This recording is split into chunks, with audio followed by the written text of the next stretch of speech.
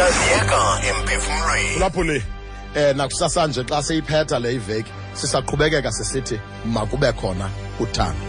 Yabona mphulaphuli, ukuba ungandiphathela umntwana okanye umuntu odibeneyo, umuntu obalanced ebomini, umuntu onenjongo ecacileyo yokuphila, umuntu ozaziyo ukuba ubheka phi nokuba ungubani na, umuntu ongazeyiyo, umuntu oqinisekileyo ngegama lakhe nesiqu sakhe, ndawukubonisa umuntu othandiweyo.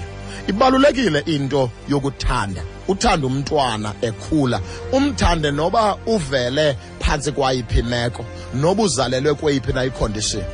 Ndiyakuqinisekisa mphulaphuli, nokokuba umuntu ukhulele elalini, noba ukhulele edolophini, noba umuntu ukhulele elokishini, noba ukhulele kuma-suburbs amakhulu, umntwana noba ufunde kwizikolo zasemakhaya, noba ufundele kwezi kuthiwa ngo-Model C School Mfondini, eyona nto ebalulekileyo nedefina nevelisa into yokokuba lo muntu uzaba ngumuntu onjani kukuba uthandwe kangakanani ekukhuleni kwakhe.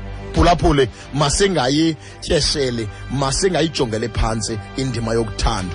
Umzali athanda umntwana, i-siblings, aba bantu sikhula nabo, sithandane ngokupheleleyo, sithandane unconditionally, samkelane. Uba nje singakhe sibuyise le ndima yokuthando, sixelelane ukuba siyathandana, sibonakalelisane ukuba siyathandana, sawuvelisa isizwe nesizukulwana esibhetele. Namhlanje xa siyiphetha le veki emphulaphule ndithi khawufumane umuntu uthande, khawubone umuntu umthande, khawumxelele umuntu uba ndiyakuthanda, makube khona uthando. Mini emandi.